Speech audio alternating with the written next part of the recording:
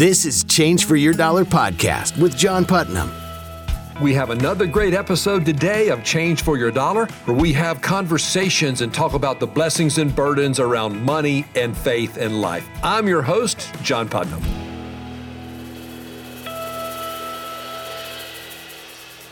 I'm sure you read the statistics about Christmas and presents and gift giving each year. You know, about 20% of us go into debt buying presents. The majority of us buy our Christmas presents online. And did you know that billions and billions of dollars are spent on unwanted presents every year?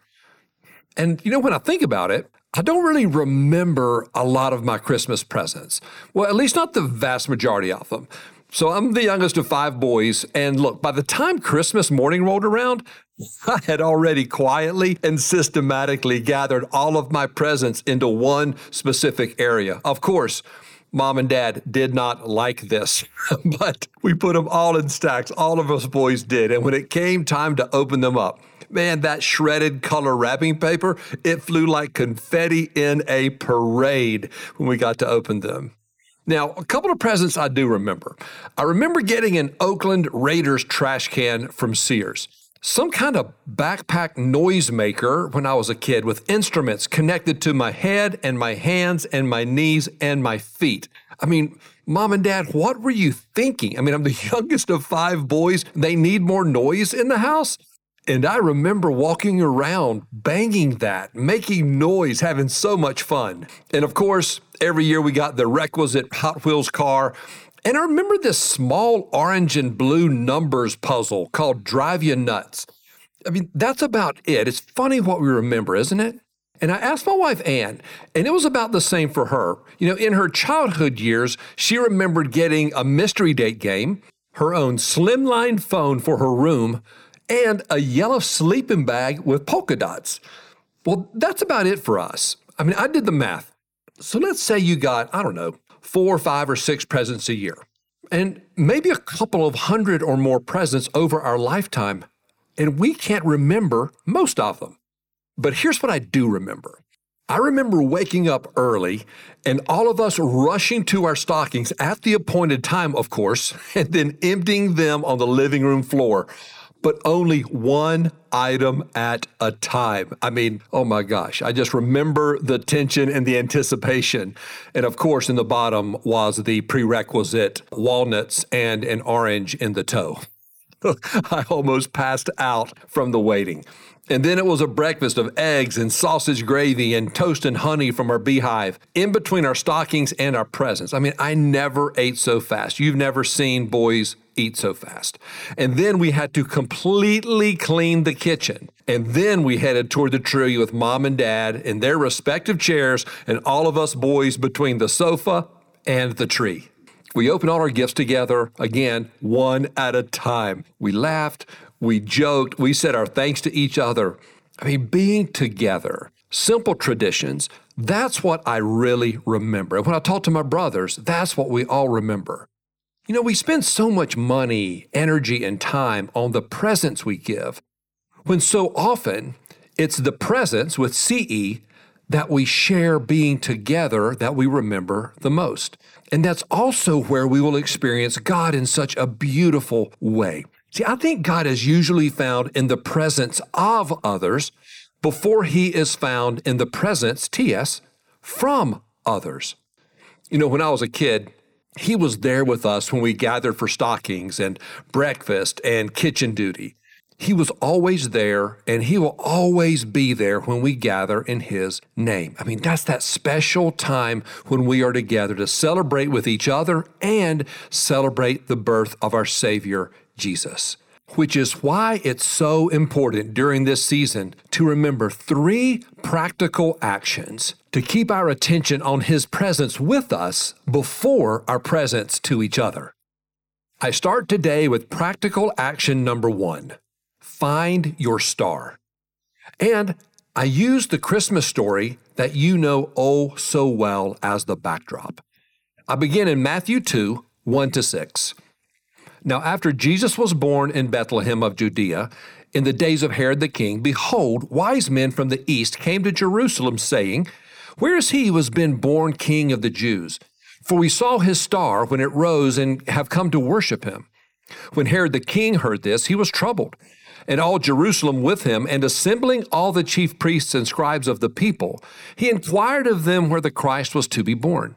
They told him, "In Bethlehem of Judea, for so it is written by the prophet, 'And you, O Bethlehem, in the land of Judah, are by no means least among the rulers of Judah, for from you shall come a ruler who will shepherd my people Israel.'" When you follow the star of Bethlehem, as the wise men found, it leads to Jesus. The moment the wise men saw the star, they recognized the sign and followed the star to their new king, to that appointed destination. So here's my question. Where is your star that will lead you to Jesus this year? Think about the holidays coming up. What's on the horizon? Can you see your star? On January 1st every year, there are 358 days until Christmas. And there's really no need to be surprised that Christmas is coming. It comes the same day of every year. And on a financial note, right, with all the striving and spending and credit cards use every single year, the average family spends about $1,000 on Christmas presents, depending on the study that you look at. And here's a note. Now, it doesn't help you much this year, but next year, think about this. If you put away about $3 every day for the year leading up to Christmas, you will never have a need to go into debt. How's that for a star on the horizon? In other words, there's plenty of time every year to focus all areas of our lives on Jesus and his birth. And still, so many of us still don't get it right. I mean, again, we're all a work in progress, me included. But when I step back and look at it, it's really pretty simple. The star's in the sky. I just need to go find Jesus. And best of all, we don't have to wait until Christmas. Like the Magi, we can start our journey early, any day of the year, and along the way, we can tell our story and his story to everyone we meet on the way. So this year, find your star and follow it to the place where you will journey and worship this Christmas. Practical action number 2, keep your focus. And we continue to learn a little bit more around the context of that first Christmas night so long ago as we continue in Matthew 2, 7 to 11. Then Herod summoned the wise men secretly and ascertained from them what time the star had appeared.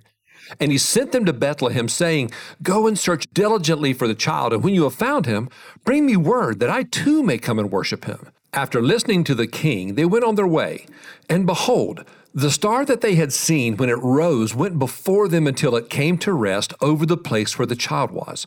When they saw the star, they rejoiced exceedingly with great joy. And going into the house, they saw the child with Mary his mother, and they fell down and worshipped him. Then, opening their treasures, they offered him gifts, gold and frankincense and myrrh.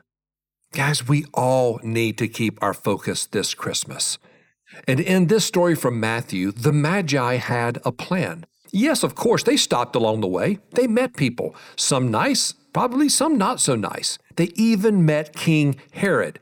Now, I'm assuming he lived in a pretty nice spot compared to where the wise men were used to living.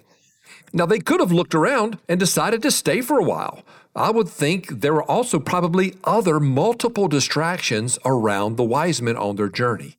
So they had to stay focused as they journeyed, as they brought Jesus their most precious possessions as a token of their worship. And then these men bowed down before the newborn king. The season, in all its financial focus, can be quietly or not so quietly distracting you, misdirecting you, taking Jesus away from you, but only if you let it. Our country and much of the world is celebrating Christmas. But how many are celebrating Christ?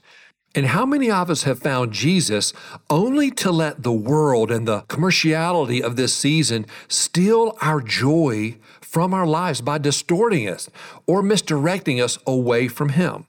I would just encourage you, be on the watch for anything that seeks to interrupt your relationship and life with Jesus this Christmas. And remember, distractions don't always look like something bad. I find often it's the good in our lives that get in the way of God's great in our lives. So again, let me encourage you this year to keep your focus, to offer your best to Jesus and to each other. And practical action number 3, protect your Jesus. All right, we're coming to the end of this part of Matthew chapter 2 in verses 12 to 15. And being warned in a dream not to return to Herod, they departed to their own country by another way. Now when they had departed, behold, an angel of the Lord appeared to Joseph in a dream and said, Rise, take the child and his mother and flee to Egypt and remain there until I tell you, for Herod is about to search for the child to destroy him.